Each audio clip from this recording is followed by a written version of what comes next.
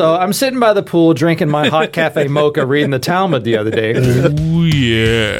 Ooh, la, la. And do your dirty work of going and complaining to somebody for you ain't gonna happen. No. I'm feeling like the third bird dog. You have to be excommunicated, kicked out of relationship. And stuck in a basement. This message stinks. There's explicit right there. Welcome to the club of the initiated, man. You better not be recording this or I'm never walking with you again. Oh, there we are. Got a sassy brunette. You know, do something, do anything, but just don't sit there. Hey, don't you have something better to do? You've stumbled on the Invisible Humanitarian Podcast from Prince Edward Island on the east coast of Canada, where we discuss hiking, culture, life, theology, running, stories, West Africa, books, you name it. All right, welcome everyone to our podcast. I'm Tom Marshall, and I'm here with my buddy Andy Rayner, and we have two special guests. I guess what we'll do is we'll introduce you, or you can introduce yourselves, because you know the fancy handles that you have, and we're going to start from the easternmost one and go west. That would be me. Andy Rayner back here. I'm the easterly most. I think so. That's right. Yeah. But once we get across the bridge and paid our $38 and some odd cents to get to New Brunswick. I think you've forgotten the price on that one. If we went to Frederick, I know it's a blur. So we get to Fredericton and we run into this gentleman that's here. It's hard to know which one of us goes first. Jason and I live about 10 minutes from each other. I think he lives 10 minutes north of me. So I don't know if I'm the eastmost or not, but I'll go next. I'm Dan Foreman. I'm the pastor at the Birds Corner Christian Church, and I'm a husband and a dad of a 9-year-old girl and 5-year-old twin boys, and that's pretty well everything about me. Everything else is just a detail. And the Canadiens fan. And a Habs fan. I can rightfully cheer for them right now just because they can't disappoint me. They don't have that opportunity. I can see all this Canadian Habs paraphernalia in the background behind me. I've got too much invested to jump out now, man. And our next guest? My name is Jason McVicker, father, husband, and pastor in the local church. Other than that, there's not much to know about me. Oh, you're a Flames fan. I'm a poser. You just hat more than the team. Yeah, my son is the Canadiens fan, and he's the one who's insisted I have this hat. So you look good and all that. That makes perfect sense. Well, anyway, we're living in an interesting time, and here's my perspective, and I just wanted to share it. I asked these guys because Jason and Dan were doing a question and answer session a couple weeks ago on a Wednesday night, and I missed the actual live session, and then I tuned in afterwards. So they finished at 9, and from 9 to 10 I was listening to what they were talking about. And one of the things that they kind of raised and I thought was interesting, and I wanted to kind of explore, is it's unprecedented because what we're facing today is basically the church is not able to worship. Now, doing Bible studies and also teaching at a Christian college, one of the things that I've noticed, studying the Old Testament, is that there comes a point in Israel's history when God is upset with his people that, he takes away the worship.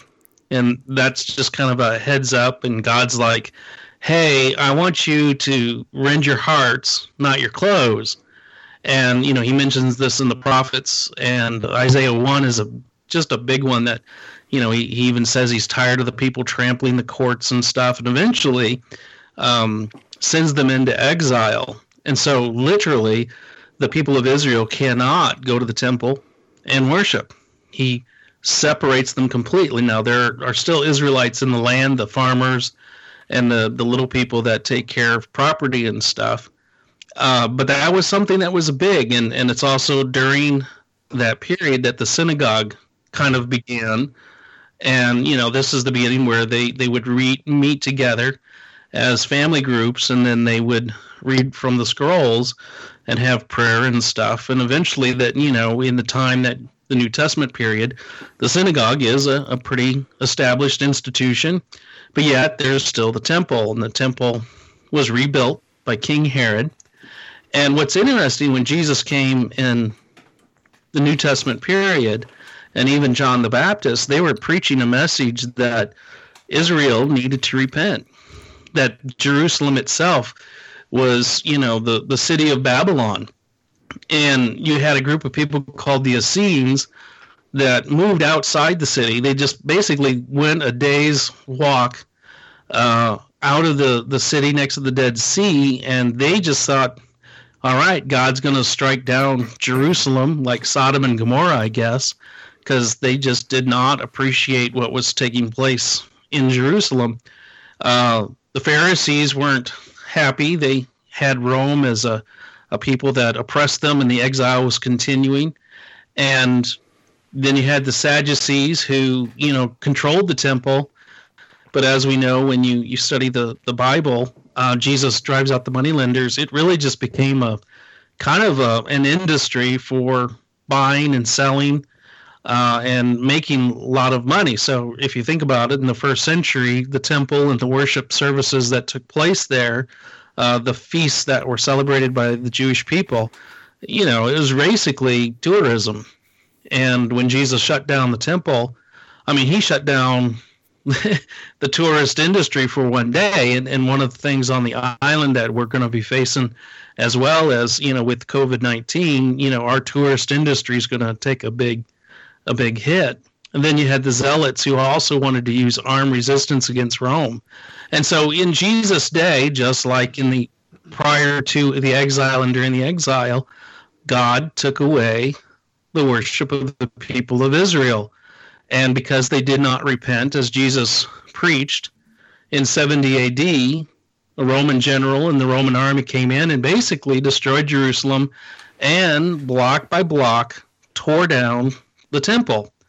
Now, I'm not saying today that, COVID-19 is God's doing, but it is an interesting time where all of a sudden we're in a position where we cannot worship like we normally do.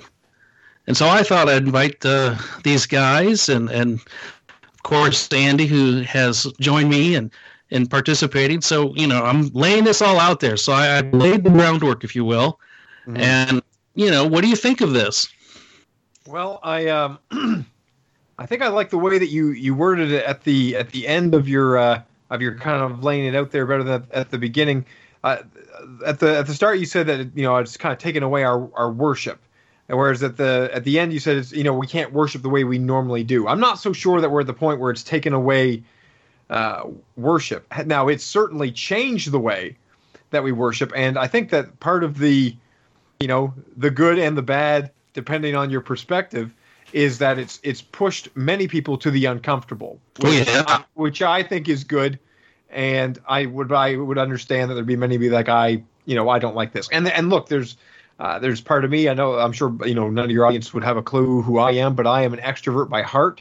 And so to keep me inside where I can't get my hands and my arms on you, and there's probably people that are glad that I can't get my hands and my arms on you, but that's where I would rather be.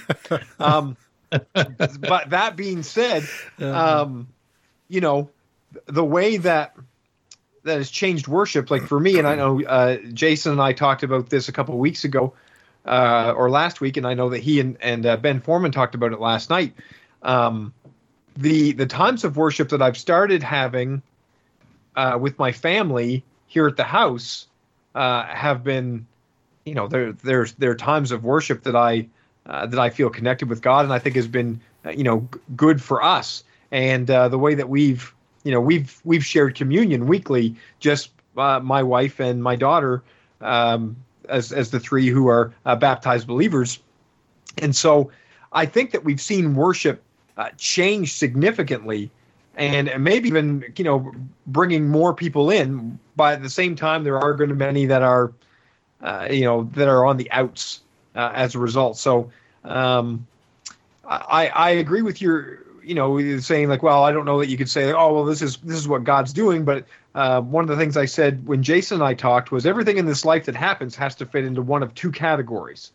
And this is kind of a difficult truth for us. Everything from the greatest blessing of life to the worst tragedy, either God caused it or he allowed it. Those are the only two options that everything in this life can fit into. And so even if God is not specifically the cause of this, and I'm not saying that he isn't. I don't think I think we're in a fallen world and it's just sickness that came about. Absolutely. But at the same time, God is able to redeem all things unto himself for his purpose, for our good and his glory. And so I certainly believe that he is, he's not surprised by this, and I believe that he's using it to transform the church and to call people to himself. Yeah. Anyone else? Yeah, I don't think this has been at all a taking away of worship. It's certainly a taking away of our comfort zone. Mm-hmm. I think it's important to note, too, that we don't even know what this is yet. We don't know how long this is going to last. We don't know. In my opinion, it's going to be the economy that's going to be the real story in all of this. Yeah. And we just don't know what that's going to look like for sure. This has just never happened before. When was the last time a pandemic coincided with, a global economic collapse? It's just never happened before. So we have no idea what this is going to look like moving forward. You just got to roll with it. As far as the worship goes, it's been interesting for me, just as a pastor, we have a very small congregation, so I'm very involved throughout the service. And literally every Sunday I'm usually playing an instrument. And so my lack of, I was talking about this last night with Ben, my lack of talent doesn't allow me to worship on stage. I'm so concentrated on, I guess removing stumbling blocks for others while I'm playing. In other words, not screwing up, that my heart is very seldom able to settle into a very worshipful state on that stage. And which is a problem that you always find when you're in ministry, because if you're doing the preaching or teaching, that's how it works. That's what happens. Yeah, it's so interesting. Any worship I get in a significant way tends to be by myself anyway. And there are times where I get to enjoy corporate worship, but they're pretty few and far between. So this adjustment, as crazy as the adjustment has been, in terms of my worship, it actually hasn't been that big. As far as my congregation goes, though, it's probably been like a seismic shift. Right. Did we lose Andy? No, I'm still here. No, I just shut the video off because my internet is so bad up here. It's worse here than when I'm in Mali, West Africa. Can you imagine? Oh man. So what do you think, Andy? Well, I mean, of course, see, I'm a little more outside of the box. I guess I would probably really relate to what Jason McVicker said.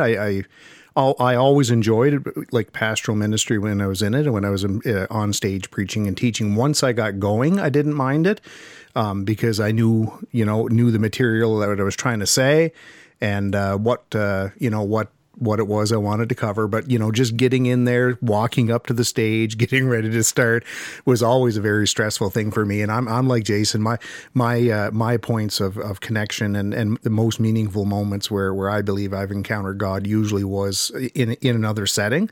And that's not criticized. That's not the fault of church. That's not the fault of people. The people were wonderful. It just is what it is. Yeah. It's temperament, it's personalities, it's stress level with like Jason said, being on stage. But I mean, for me, I mean, I guess you guys know, I mean, I'm a little bit, off the normal road anyway. And I don't ask for people to agree with that. And I don't ask for people to, I definitely am not trying to recruit anybody to what I do. That's just a kind of the way I am about it. But, I mean, for me, it's not that alarming of a deal because, like you were talking about the temple. Tom, and worship was sent around there, and it was shut down. And see, I don't see anything in this. My stress level is so low on this, is just unreal. It's almost not even registering because the temple is the people. You know, we're the new temple. God inhabits us. God doesn't dwell in temples built by human hands. And that's not saying that a church is not a place where you can encounter God. I don't want to equate that to that message, but we do know a church building is not a temple. And right. You know, so you know, God walks with us everywhere, and that's one of the things about worship I think sometimes we forget, is when you look at the word worship in the scriptures, in the New Testament, the word worship is never associated with a gathering of people. The word worship is always used in the context of being an orientation of your life towards God the Father, and so you know, we've kind of boxed worship into it's something that, you know, it's a special event, and you know, it lasts for an hour or two or whatever, and again, not saying that is important. We know gathering's important. I'm not saying that to dismiss it, but worship is so much bigger than Sunday morning, and I think that's why my consternation is not there, is because I see worship as something that happened all week long. It was there. It was there, a part of my life before I came. Gathering with people always has a special time, you know, involved in that, a special encouragement, and there's a great purpose in that. But I mean, even when we were in Mali, West Africa, I mean, we you know, for Pete's sake, we were 500 kilometers away from the capital city, and our nearest expat neighbor worked 100 kilometers south of us, and you know, we're working in a 100% Muslim group. We're over there for 4.5 months. Around our house are 7 mosques that give a call to prayer every morning. So we're awake at the first call to prayer at 4 in the morning. And you just cannot hear that. And you know, and here the villages that we're working in, they're 100% Muslim people. Well, we're there for 4.5 months every year, and we're not attending church, because what we want to do is to be Christ's light among them. And we just made it a purpose that we were going to be among them 7 days a week. And that's kind of even what we did on Sunday. And we had our prayers and we had our communion.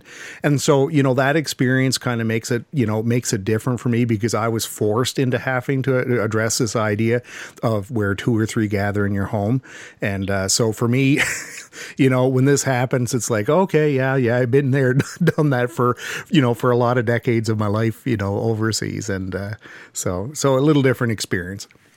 But I find that for me, Sunday morning now, I get to watch. I've been searching for old classmates and stuff, and just to see what they're doing. And again, for myself, you know, talking about worship, I mean, when I was in Southville in preaching, you know, the morning is work and it's a job. It's, you know, for me, Sunday night was Friday night in my mind. And so the Sabbath wasn't the Sabbath, and you know, and I guess my in Southville, because we had just moved, and so, you know, this whole no Sunday shopping, everything's closed on Sunday, that was brand new to us. So we came from a context where we would go shopping Sunday night for our groceries and stuff. We'd like go to church first, go to their friend's house, and then go shopping like at 10:30 at night. We didn't have our kids yet, and so when we moved up here, you know, and be done with the service, and then Carrie would be napping, the kids would be napping, I'd go walk in the woods, and I'd spend like 3 hours in the woods. And to me, that was where a lot of cool stuff, you know, happens. Just that reconnecting, I guess, if you will, the quiet. You got the birds singing. That's when it was rejuvenating. And then the times here, you know, in the context of some of the churches in town, don't get mad at me, but sometimes I find worship can just be distracting, because some of the stuff that's going on in worship distracts you. Now, one of the best times I had at worship is when I fasted on Saturday and then went to church on Sunday. And that morning, I tell you, the worship, I'm not a worship song kind of a dude. I like sermons. Give me the sermons. I like listening to sermons. You know, special music. Oh, I haven't heard special music in a long time. Boy, it was special music. It could be really good, or it could be brutal. And you're trying to focus on God. You got this person who's off key. I tell you, it'll kill you. But now that you think about it, I haven't heard special music. I don't know. It's been a few years now since I've heard special music in church. But I find, sometimes if things are not going well and I occasionally, again, I'm burying my soul, I catch up on my Bible reading too. What I really miss, are people, preachers who are going through a text. They're not just doing topical sermons, but they're going through books, like Philippians or Genesis. And then they're not bothered by the local events, that happen, and it's just the text that's for that day. And it's interesting how a lot of times the text kind of matches up. And that's true. I did actually, just not to, I'll let you keep going, but no, go ahead. We were doing, I think we were working our way through the story a few years ago, and I actually did our Easter sermon out of Zechariah, and it's just where it landed, and it was one of those things like where the text just lined up. So yeah, and you have no one can yell at you that you preached that specific text to them. It's like, hey, it's the next thing that was in line. Right. Yeah, everybody gets a turn when you're going through an exegesis. Some days it's your turn to get a whack. Some days it's another person's turn, and it's just like that's the order of the text, man. We did First Corinthians. Typically, what we'll do in the summer is pick an epistle, and we'll call it just like a summer in Corinth, a summer in Thessalonica, or whatever. Anyway, we were doing First Corinthians a few years ago, and it was like the hottest day of the summer on a Sunday. And I'm trying to think if it's chapter 5 or chapter 7. That's all about about the purpose for sexual relations and all this stuff. And I was like halfway through, and it's like, is it hot in here, or is it just me? Like it was just the way that it worked out. But if I can just comment on what you said, because I understand hearing the three of you and where you're finding more of your personal worship coming from times that are more withdrawn and not being personality based. And again, for me, when I think of like my high water marks in worship, it's typically at things like the Maritime Christian Fellowship, or like when we did the Exponential Conference, or things like that. Like when you're just surrounded by, like in some cases hundreds, or like in the case of Exponential, thousands of people. I can remember as a teenager when we went to Soul Fest, and I can remember whatever band it was probably DC Talk or somebody that's not talked about any longer, but someone like that. And they were singing a song that was old at the time, even that would have been dated at the time. And I can remember hearing, thousands of people singing like the chorus of Awesome God. And it just like when it died down, you could almost hear the echo off the mountains. And, it was just incredible, all those voices. And for me, like those are, and I worship by myself, and I can worship in the smaller settings. But when I think of like my high watermarks in worship, where it was like I could feel it in my toes and in my fingertips, like those are what it was for me. And the funny thing is, even too, you talk about like there are parts of the worship service that can be distracting. You mentioned about like when you do specials, and I think everybody's heard the special that would go viral now. You know what I mean? It would be the type of thing that would happen like before like American Idol started, when they're going through the line and these people think they're great. But at the same time, it's funny. We had we need some Simon Cowells in the congregation. Yes. But you know what? At the same time, one of the things I've talked about, I was talking with somebody about the way that we were doing our, the way that we would put people on the stage even at Bert's Corner. Okay. And this guy was somebody who was sometimes with us, and other times he was with a bigger church in the Fredericton area. And, he was kind of talking to me about sometimes the people that would, make it onto our platform. Yeah. And I said to him, every church is a different personality. And I said, part of the personality that we have at Bert's Corner is, at least in my opinion, it's more of a living room feel in this. I'm not saying it's like, it's like as casual as it would be like when we're meeting in our living room, but it's like this. Sometimes people will just say stuff from the floor, and we'll just engage it, like whether that be during the message or whenever, and we can have a laugh, you know what I mean, and go on like that, stuff like that. And I said to him, part of it too is that sometimes we'll have people up on the platform that aren't necessarily ready to be up on a major platform. Yeah. Like as far as their giftedness or their musical ability or talent yet. I said, but this is kind of like getting up to sing in some ways while you're worshiping. It's also kind of like getting up in the living room at your grandparents' place where you can sing. And here, even if you gaff, like, is it a little bit distracting? Yeah, it is. Yep. But it's part of it is that we're also training you up to be able to do it. And you can fail here in front of 50 people, and we'll all go, oh, well, you know? My turn's next. Whereas you wouldn't make it to, you know, some of the churches in our area. And listen, I'm not saying we're better or that they're better or anything like that, but there are churches very close to us where, you know, you would gaff in the audition and you'd never make it. And we don't do auditions. We have the right venue for you. It's just not Sunday morning, you know, that they usually say something like that. Yeah, exactly. And look, I'm not talking about putting people who, like, sometimes people just, you know, it's like, I really have the gift, you know, I have this gift of music. And you're just like, I think I'd return that gift. I don't know if I think you got the wrong gift. But at the same time, we're claimed to have the gift of music. I can remember the first time I was on the platform at Bert's Corner, because I minister in the church that I grew up in. I don't remember if I was 11 years old or 12 years old as a drummer, and could just do the boom chuck. And I remember for probably 2 months they would just invite me before Sunday morning service when their band was practicing, and their regular drummer would sit behind me and talk to me, and I would practice with them, and then he would play. And then, you know, when the first few weeks the night played, it was like no fills. You know the beats of the song. You play it straight the whole way. And was I very good? No. But they were training me up and to be there. And so, you know, now obviously with a different instrument, but I'm on the platform like a lot.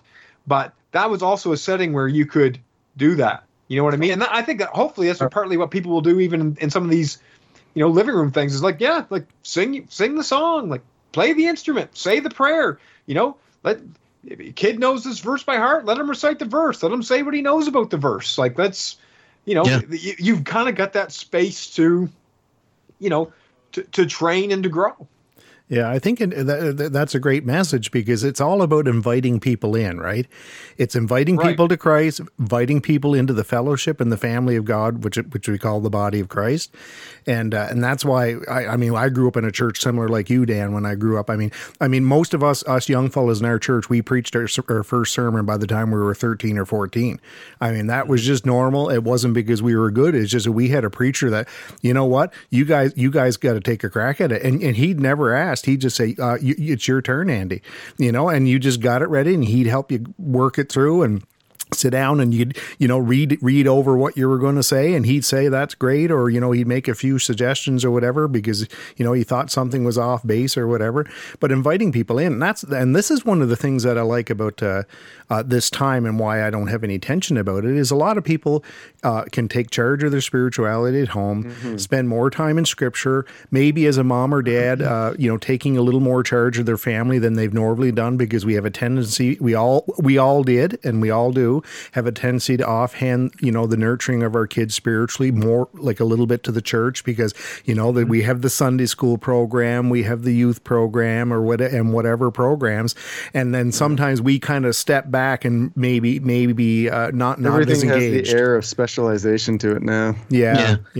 Jason, Andy, what you said last night on your little talk about the couch, and you're actually going to the church and it's an empty building. Oh yeah, the first week we were going to do the live cast, like when all this just began, I went to the church. I had everything all set up. I was going to do the sermon there, and I went Saturday night to kind of get everything all set up and get everything all ready for the live stream, and like I got to thinking, like I'm going to be literally the only person who's not with a church. Like the minister is going to be the only person who's not with a church. So I don't want to do that. So I packed up all the gear, took it home, and man, I loved sitting, and I still do, like sitting on the couch with my family. While they're on the couch, I'm on the chair right beside the couch, and just doing church. If I can't be with my family and the church at large, like this is awesome. I love sitting on the couch with my wife, being the church with the two of us, breaking bread together, drinking the cup together, praying together, her hearing my message, her looking me in the eye while I preach my message. Like, it was awesome. And my kids just being as annoying as all get out, but there.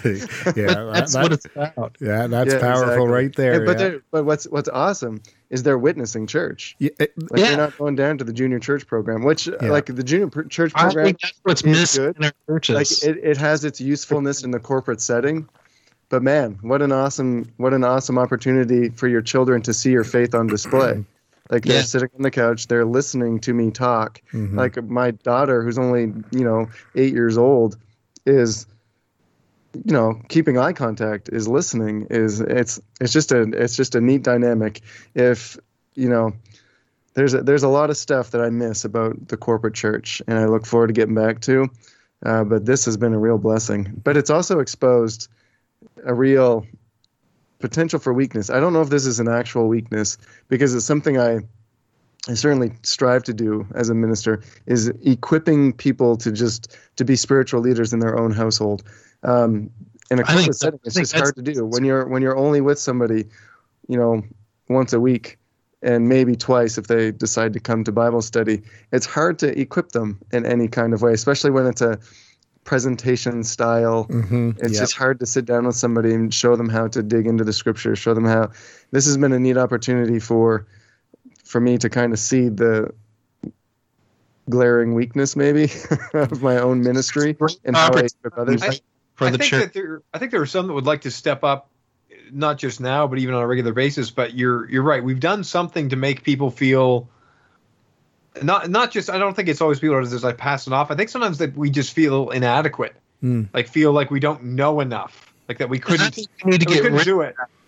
Right. Yeah. Exactly. Like I can remember even one of the first times I came home to visit from Bible college when I was attending Maritime Christian College. They didn't have like a college age Sunday school or whatever, and so they said like, well, you could either go into the adult class or go into the high school class. And well, I was only just a few months out of college. My friends that I'd left home in town were in the high school class, so my brother and I went to that one. And I can remember, man, just even after being gone after just a couple months of Bible college, that poor Sunday school teacher, she was so nervous, and everything she said, she would like kind of look over at Ben and I and be like, right? And we're like, I don't know. Like, yeah, sounds good. Yeah. Like, I don't know anymore. Like, I've been gone. I need to be there for at least one more month before I think I know everything, and then another 2 years before I realize I don't. So, like. Well, I think we really need to encourage people once again, and this is something Andy's been doing at his place. He could tell it after I get done doing my little talk, is Discovery Bible Study, where you just open the Bible and just say, let's read a passage. Okay, what did you learn about God? Mm-hmm. What did you learn about people? And what are you going to do about it? I mean, it's that simple. You don't have to be highly trained. You need to be able to read, so I guess there is that. Andy, explain what you're doing. Well, I mean, it's yeah. I mean, what I enjoy about it is it's zero preparation on my part, and not because I'm lazy, but what it is I've stopped. I've stopped putting myself on the platform as being the teacher. I mean, in ministry that has a tendency. We do a lot more talking, But anyway, so what we're doing here is we basically I have like 16 or 18 study Bibles, every kind, theological, historical, cultural, you name it. They're all written by scholars. The notes are written by scholars, and some Bibles don't have very many notes on certain passages, but when you pull it all together, in the Greek word study Bibles and whatever, all we do is we sit at the table and we're working through the Gospel of John, and we just go. Whatever verses we do, we usually go about 2 hours, sometimes 2.5 hours a week. And we read the text in about 4 or 5 different translations. And then each of us goes through, basically, we read every cross-reference, which in every Bible is different. They take you to different scriptures in the theme, but we look up every cross-reference in every Bible, every Old Testament reference, that comes up through John or something that's related historically. And of course, we go through the study notes of basically everything. And what happens is there's times where we're not talking at the table because each person is digging in their thing, but when they find something interesting, they go, "Oh, hey, you know what this guy says over here about that?" And he refers us back to Isaiah on this passage too. And they just sit there and they tell us what they learned, but they're doing their own study. We're all doing our own studying at the table, and I can just tell you every week that I've learned things that I never knew before. I mean, my children, like Ben and Tim are at it here, and I mean they're grown adults. I mean they're like near 30 years old, and every week they're teaching me things that I never knew before, but they're participating in it, I'm participating in it. And, but one of the things we did do is we always made it a point that when somebody said, "Hey, I found something interesting here, listen to this," or "Here's what he said," we always stop our reading and we make eye contact with them, because I know even for myself, I found that if I just kind of listened to them and kept kind of flipping through on my train of thought I was doing, I was missing half of what they were saying. So we just stopped and listened to what they have to say. And it's like, that's really cool. Can I, give me that book. Can I see that for a minute myself? I want to reread that myself or whatever. And it's been good because, everybody's engaged. Everybody's a part of the learning process. And I know I've told this to Tom before. I mean, one of the things, from ministry, and again, I had great churches, great people. I do not have a hard luck story in church, and that's my honest truth. I have had great people. I've never had bad meetings where there was, people at each other's throat, or I've never had a meeting like that at church. So my experiences of church are positive. But one of the things I really got tired of was what I call it the "do it for me, do it to me" church model, where there's always a professional that has to teach it, prepare it, whatever else. And I just got to the point in ministry where I realized, and this was a statement that actually my sister-in-law made to me, and my sister-in-law was raised in church, but is very much on the outside of church. And she would not take that as a criticism that I would say that even here on the podcast, because, we talk about this stuff openly. But one day she was looking at me and commenting on her brother, Bill Hickox, who you guys know, Bill, who has a double master's degree in church growth and in missions. And she said she just kind of observed what we were doing in ministries and what we were trying to accomplish in our younger years. And she said, "You know what your problem is, Andy?" And I said, "No." Of course, that's a loaded question. I'm already, just unload that. I've been waiting for somebody to tell me something like that all day long. But anyway, she said, "You know what your problem is, Andy?" And I said, "No, what is it?" And she says, "You haven't learned something yet." And I said, "Well, what is it that I haven't learned?" And she says, "You haven't learned yet that you can't work hard enough to compensate for somebody else's lack of interest or inertia." And that just hit me like a ton of bricks. And, in my ministry, I used, we can make anybody feel guilty on Sunday. Anybody can preach in a way to make people crawl out like a worm. But anyways, I was preaching something some Sunday when I was down in Latete. And I was preaching something. This person went out and said, "Oh, I've been really convicted after that. Andy, I really feel I need to get into the Word more and learn the Word. Will you come over to our house and do a Bible study?" It's like, okay, sure, yeah. And this is how these Bible studies unfolded every time, and in all of my ministry, and that's probably because I'm the slob minister. I accept that, but they always say, come and do a Bible study. So I spend Monday, part of Tuesday morning preparing for their Bible study for them. Besides the fact that we already have one every Wednesday, they just could attend anyway, but never did. So I prepare yet a second Bible study. Go over to their house and teach them, and they're sitting there. "Oh yeah, that's so interesting. I never thought of that. That's so cool. That's a good point." But here's the point: I was the one reading the text. I was the one studying the text. I'm the one dealing with the text. And then so finally, after my sister-in-law said that to me one Sunday, somebody after a church service somewhere said the same thing. "Andy, could you come over?" And I said, "I'll tell you what." I said, "I would be absolutely delighted to come and do a Bible study. I'm so thrilled that you want to get into the Word. I said that what a great idea, and God will honor that desire every time. And I'm just thrilled that you expressed it. And I said, here's what we're going to do. You go home and read the first 5 chapters of the Gospel of John, and come back. Tell me when you got it done. I said either next Sunday or whatever, or give me a call when you get it done, and then we'll schedule a Bible study.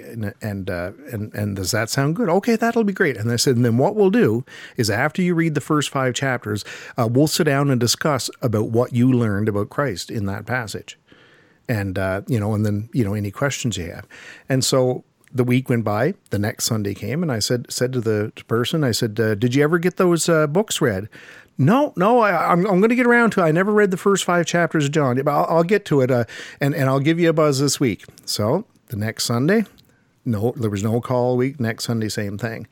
And then I asked them that Sunday, and I said, well, did you ever get a chance to read them? No, I'm going to, but. And they never did get back to me, and that has been the general thing that I did in my ministry ever since. Was I would, they say they want to study the Word of God. Well, let's just read a few chapters first, and when you do that in preparation, I'll come and sow into that.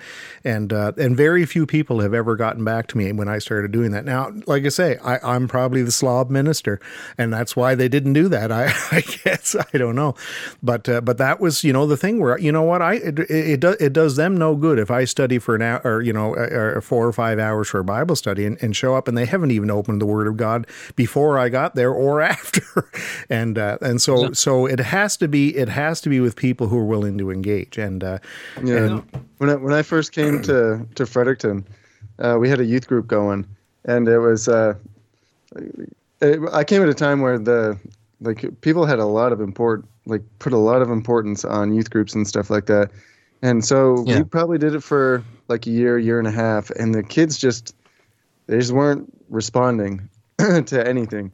And so finally I just sat them all down and I was like, do you guys believe anything of what I have been teaching you guys over the last little while? And I was like, and I want you to give me honest answers. I was like, you're not going to hurt my feelings. I was like, but do you believe anything that I'm talking about? They're like, no, not really. And they were unanimous. They were like, no. I was like, do you ever see yourself responding to kind of the faith that I'm putting out in front of you? And they're like, no. And I was like, all right, well, here's what we're going to do. I was like, youth group's done. I was like, we're not going to do this anymore. You guys can go play Yu-Gi-Oh somewhere else. I was like, but this is what I'll do. Same time, same place. We're going to do a Bible study. And you can come. There's going to be no games. It's just going to be a Bible study. I was like, and this is what we're going to do. You can come, but you have to commit to 2 things. You're going to read the text before you come, and you're going to come to church on Sunday.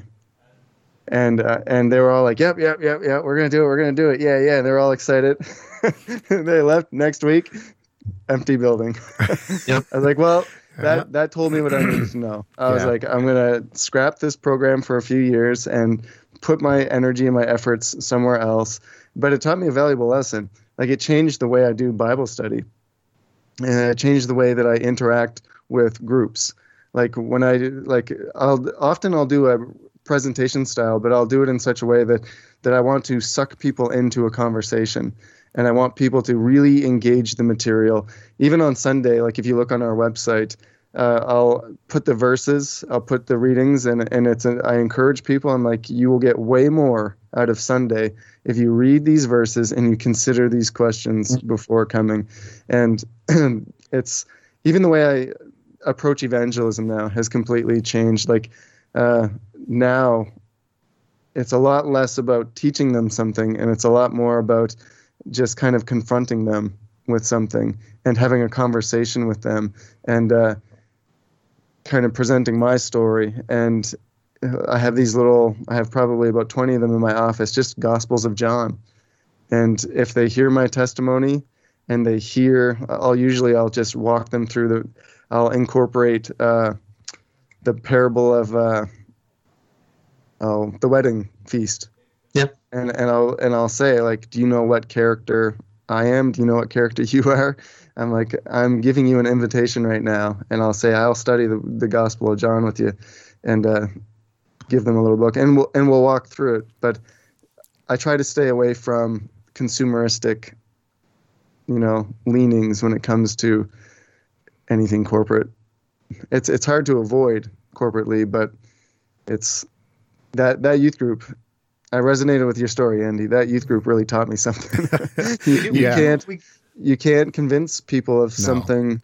You can't they're do it. Rebelling against. We have a number of systems that kind of are that I think keep people in that. I was going to say childlike faith. That would be amazing.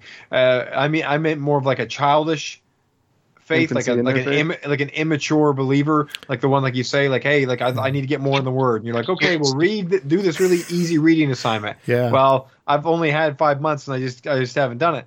And we also kind of set up like what it immediately think of is sometimes people will ask me, when somebody hasn't been to church in, I don't know, let's say 4 weeks, and somebody will come to me because they've noticed that this person's gone. They're like, hey, well, where's so and so? And a lot of times I go, I don't know.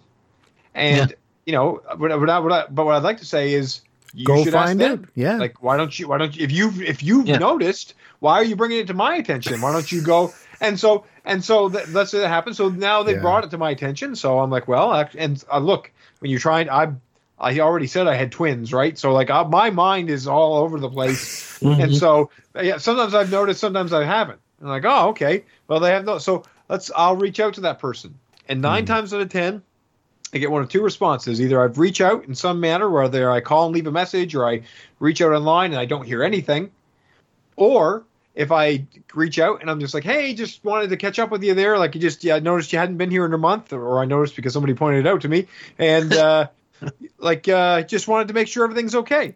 And 11 times out of 10, they're like, yeah, everything's great. And I go, okay. And a lot of times I'll even know that it's not great, but I don't know what's going on. So if you tell me it's great, all I can do is operate as if it's great. And so that's what I do. Yeah. And I've often, I know there's sometimes, I think, or my perception is that sometimes people get frustrated at my lack of enthusiasm with chasing people.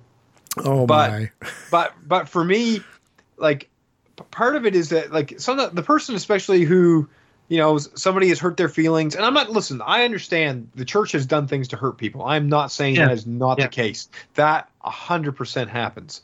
But for the person that feels slighted either by something that the preacher said or something somebody else did and just says, I'm taking my toys and I'm going, and when you say what's wrong and they say nothing, is the equivalent to me of the kid that stomps down the hall and slams the door and says, puts the misspelled sign out on their door that says the list of people who are not allowed in my room. And we've done, I think, some things to not just accommodate that, but sometimes encourage it, because then what we do is we chase them, and then we, say, well, like, if you're that upset about it, then we can, make these accommodations. And look, every situation is different. And I'm just using that as an example to say, I think there are, and I think there are systems that we have in place that keep people at a level of immaturity that perhaps a time like right now gives us that step away to be able to say, okay, like, there's some things that we do here that either don't work or are actually the cause of some unwanted, responses or unwanted behavior or just an inability to grow.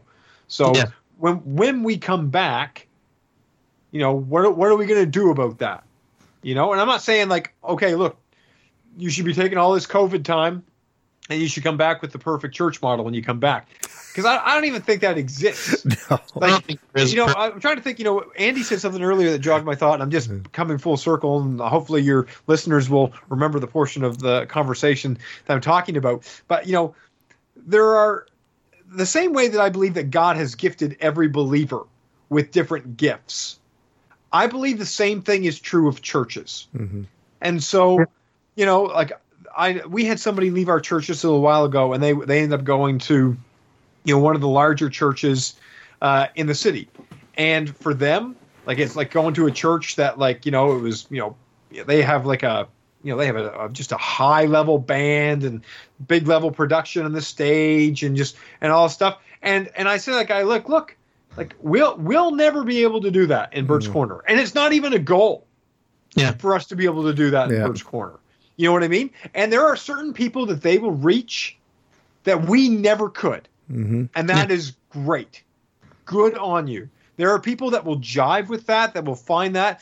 And there will be some people that jive with that. If they stepped into Bert's Corner, they might stay long enough for the service so they don't appear rude, but they're just not going to stay. And that's totally okay too. Even in Bert's Corner, and I've tried to, sometimes people get discouraged when people leave, especially for us as, younger people and young adults and so on. And what I've tried to help people understand is that Bert's Corner, even as a community and along with the church, is not the type of place that people move to. It's the type of place that people move away from. That's just the nature of the kind of community that we are. In fact, there's a lot of people in Bert's Corner that the best thing that could ever happen to them, and from a guy who's still in Bert's Corner, some of the best thing that they could ever do would be to leave Bert's Corner. And there's going to be, there's also things, like I said earlier, about like the, gaffing on stage, or like some of the talking back and forth, or there's certain things that we can do that other churches can't. There was a woman who left our church a number of years ago and ended up going to one of the larger churches in the city. And there was a crisis that kind of hit our city that was impacting everybody in different ways. And I can remember during that week, her number showed up on my phone, and I was really surprised to see it. We hadn't connected in a long time. She hadn't really left our church on a real amicable terms. She felt very hurt. And so when she called, I was surprised. And what she was calling to do was to try and sort out in a spiritual way the way that she was feeling about this event that was taking place. And so I spent about 45 minutes or so on the phone with her. And what I realized partway through the call is that she was now going to a church with, I'll say, between 300 and 700 people. And so she couldn't just call the pastor. Yeah. You didn't even have his home number.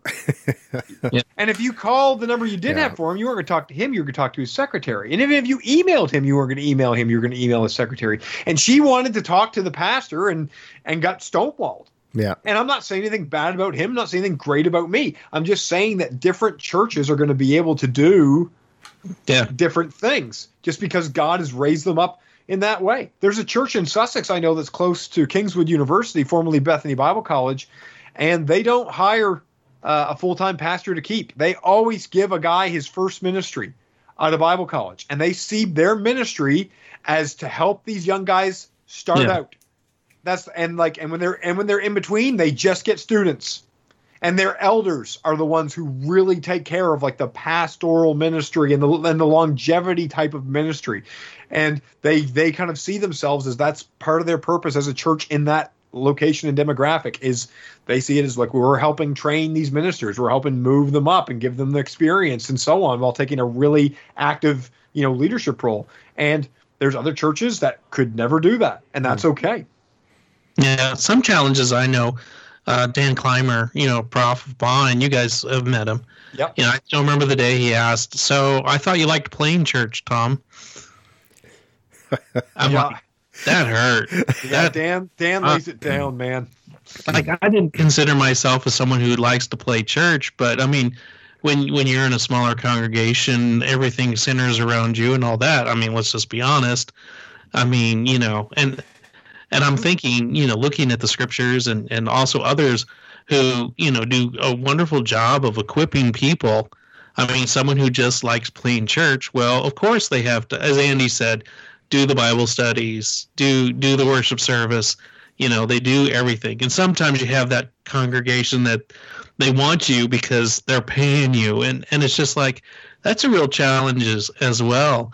And I think one of the best challenges that we face in this time is to, here you go, people. Here's your opportunity. You got a couch. You got a couple Bibles. Start reading the Word of God. Listen to some stuff. You can listen to this stuff, but read the Bible and just ask, some simple questions. What'd you learn about God? What'd you learn about people from this passage?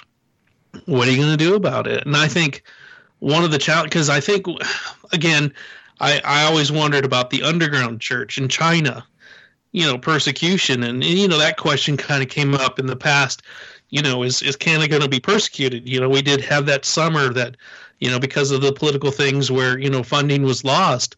And in some ways, I think the sooner you learn to be underground, the better, because if you don't have to worry about the structure, you don't have to worry about the paid individual, you're not bothered when something falls apart. You just continue to do what you're doing. And I think that is one change that could happen if churches kind of take advantage of it, where you can be mobile and not centralized in one location, because you've realized, wait a second, as Reggie Rice from Church Christ of the Meadow Valley in Arizona, you're the pastor of your living room. That's the one location where you could actually minister to people if they're over, if you have some friends over and they're hurting, like you're the hands and feet of Jesus. That priesthood. Sorry, Tom. Your kids, the best thing you can do for your kids to learn the scriptures is talk about the scriptures with your wife and them. Mm-hmm. Just have that conversation. Yeah, the priesthood of all believers is exactly what you're talking about. That's a doctrine that was always a very, very much a part of our movement and a few others, but doesn't seem to be on the board too much in our conversation anymore. But on the positive side, though, like one of the things, I know like Gordon Weatherby, you guys know Gordon over here. He was saying he has 3 times the number of people listening to his sermons online than he preaches to on a given Sunday in the 2 congregations here, and I think that's one of the like the more positive things. Let's face it, in Canada, we're in a post-Christian culture. This idea of a lot of people just showing up on Sunday, to check your church out, it just, that flow is pretty slow and it is pretty small in Canada. And I think that even the ones that do that well, they have to have a very professional and like the bands and whatever else in order to make it work even somewhat for them. But the great thing about this is I think that, there's a lot of people around our communities who aren't invested in going to church there. They might even think, maybe, in my upbringing, I'm from a different background of Christianity. I'm not that same church. Everybody thinks they're a part of a denomination, whether we've gone or not in our lifetime, but yet our family history is I'm kind of associated with this church movement or whatever, and but I think it's great because like how many people do we see getting online like you guys, like Gordon Weatherby, like Kelly, Mark and Kelly Ellie over there in Nova Scotia. These are people who just aren't really that comfortable with this modern technology, but everybody's scurrying to get online. And now for the first time, people are starting around this community. Maybe there's people like right here in Greenmount, for example, that have always wondered about that church down there on the corner of that road. But I'm Wesleyan or I'm Catholic or I'm United. Never went in my lifetime, but that's what I am because that's what my family was. But for the first time in their life, now they can have a look inside that building. Without looking inside the building. Yeah, and not have to be there, but they can see what is said, how they do communion, how they're preaching a sermon. And I actually think that everybody getting online here is going to communicate to a lot of people who are just checking around the community at the churches in their own community and say, you know what? That's not as crazy as I imagined it to be in my head, or how the media makes Christians look, right, in Canada, right? These are not mindless bimbo people, this woman or this guy, they sound like they have a heart. They sound like they care. And, they're teaching things about history through this Bible passage, like that's interesting stuff. I never knew that stuff before. So I think it's going to be great. Use Bill Hull's book, Discipleship Gospel, is just explain what is the gospel and sow the seed so people can hear, because people want to know, they have a spiritual pulse. They want it, but the problem is they can't get it in today's world. I mean, yes, you have the churches that have that consumer come and look and all that, but I really think, what is the gospel? Is it a social gospel? Is it a gospel of the right? Is it a gospel of the left? Is it, the gospel of pain? I mean, there's all these different gospels, but what's the good news? I mean, what really, and that's what Bill Hull's book, Discipleship Gospel, looks at, is, when Jesus came to preach the gospel, how many people really know what it is? And I think as they're listening vicariously, this is a great opportunity just to explain, as Dan said, the misconceptions that are out there and say, this is what it is. Mm-hmm. And to give them that sense where they hear, wait, you mean God loves me so much that he wants me to respond to that love, but also that, there's a part of my life that needs to change. The importance of that can't be overstated, to have the true gospel, not a co-opted gospel of some other ideology. It's funny. It makes me think of, when Jesus was talking to his disciples and he says, who do people say that the Son of Man is? Mm-hmm. And they give them all the answers. Well, some say John the Baptist, others say Elijah or one of the prophets and so on. And he says, but who do you say I am? And he proclaims Jesus correctly, right? You are the Christ, the Son of the living God. Yeah. And what does Jesus say to him? Don't tell anybody. Yeah. And like, that's, you got to look at that, especially at Easter going now. Like, that's like, why would he say that? Because right now they only have half a gospel. Yeah, exactly. They don't have Christ crucified. Yeah. They don't have the whole bit yet. And that's part of what I think that we do. We take this half gospel, like what you're saying, and so we take a little bit of Jesus, because that gives credence to my argument that I want to make anyway. And then I put them on this right ideologue, right? That's anybody who's right wing, and that's why this churchy. Or I put on a left ideologue that Jesus is for social justice, and if you're not, or I put him in, my kind of my churchy ideologue that Jesus just really wants you to tithe and be there on Sundays, and a bunch of these half gospels, and then we wonder why it is that, like, people aren't sticking with it, or like. What you just said, the idea of just getting the biblical gospel is so significant and so important. Now's the time to do it. And I mean, instead of talking about COVID-19, let's talk about the gospel. Let's tell the stories about Jesus' life, what he did, what it means to enter the kingdom of God. I mean, Mark 1:14-15, repent and enter the kingdom of God. Mm-hmm. Like, that's the gospel. Come follow me. That's the gospel. He was killed for our sins. He was buried. He was resurrected. Why? Because God vindicated him and let the people know that his son was the one. And I mean, that's the gospel. That's what it's about. And, we're talking about this or we're talking about that. And, I think right now, while people are listening, because eventually they're going to tune out, while they're listening, now is a perfect time to start talking about gospel and correct those misconceptions. What are we for instead of the message of what we're against? That, I mean, of course, media is predominantly secular people. I mean, we know that it's not a highly Christian population in there.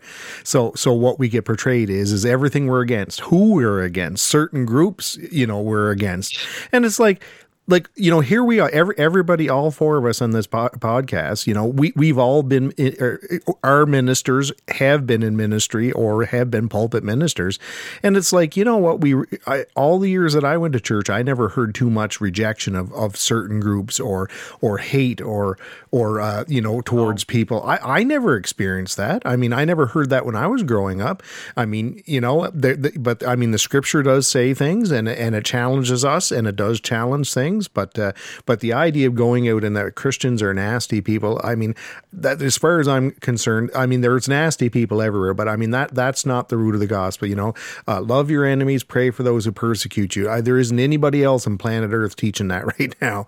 And, but that's what we've been taught as Christians. And, so I think it's not to steer away. I mean, there is a message of sin that we know, we have to deal with that. But really the proclamation of the gospel is more talking about who we're for than who we're against, right? And that's the message. And it's only when people come for Jesus Christ is the idea of, well, what does Jesus Christ call me to be? What kind of person does he call me? Then that question is relevant. But until then, that's not even a relevant question. And I remember Milton Clark one day, he was talking to me about something, and I don't remember what I was huffing and puffing about. I read an article about something, and he said, well, he said, you just don't understand something. He said they're pagans. Why would you expect them to want to do what Christ wants to do? He said that it wouldn't be normal for them to want to do what Christ wanted to do as a non-Christ. Why are you even sitting here expecting that they would even care to do that? So you just need to get over it. And I was just sitting here, like, yeah, I guess you're right. But I mean, here's Tom talking about the gospel is, who are we for? We're for Christ. And, like I can think of two conversations that I had with two people. One was on when marijuana got legalized.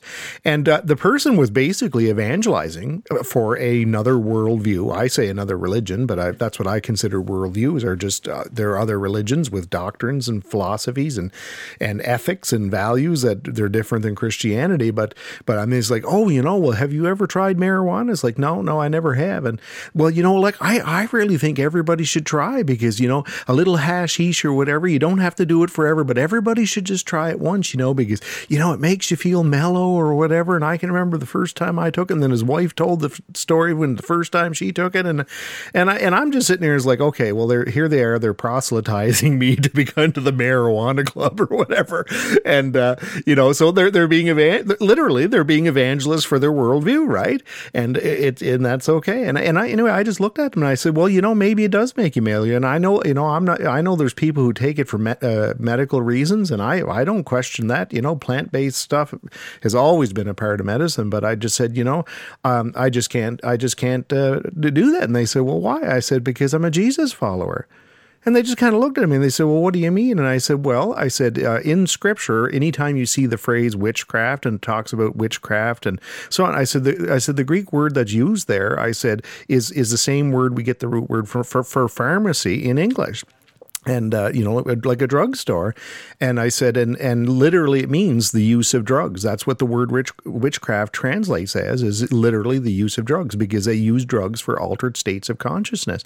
And I said, and as a Jesus follower, we were told that we need to be, staying away from things that alter our consciousness, that self-control is what what we're trying to do. And they just kind of, looked at me, but there's the thing. A Jesus follower just says like, the use of drugs. No, that was called witchcraft in scripture. It's like, well, I didn't know that. And I said, well, I'm a Jesus follower.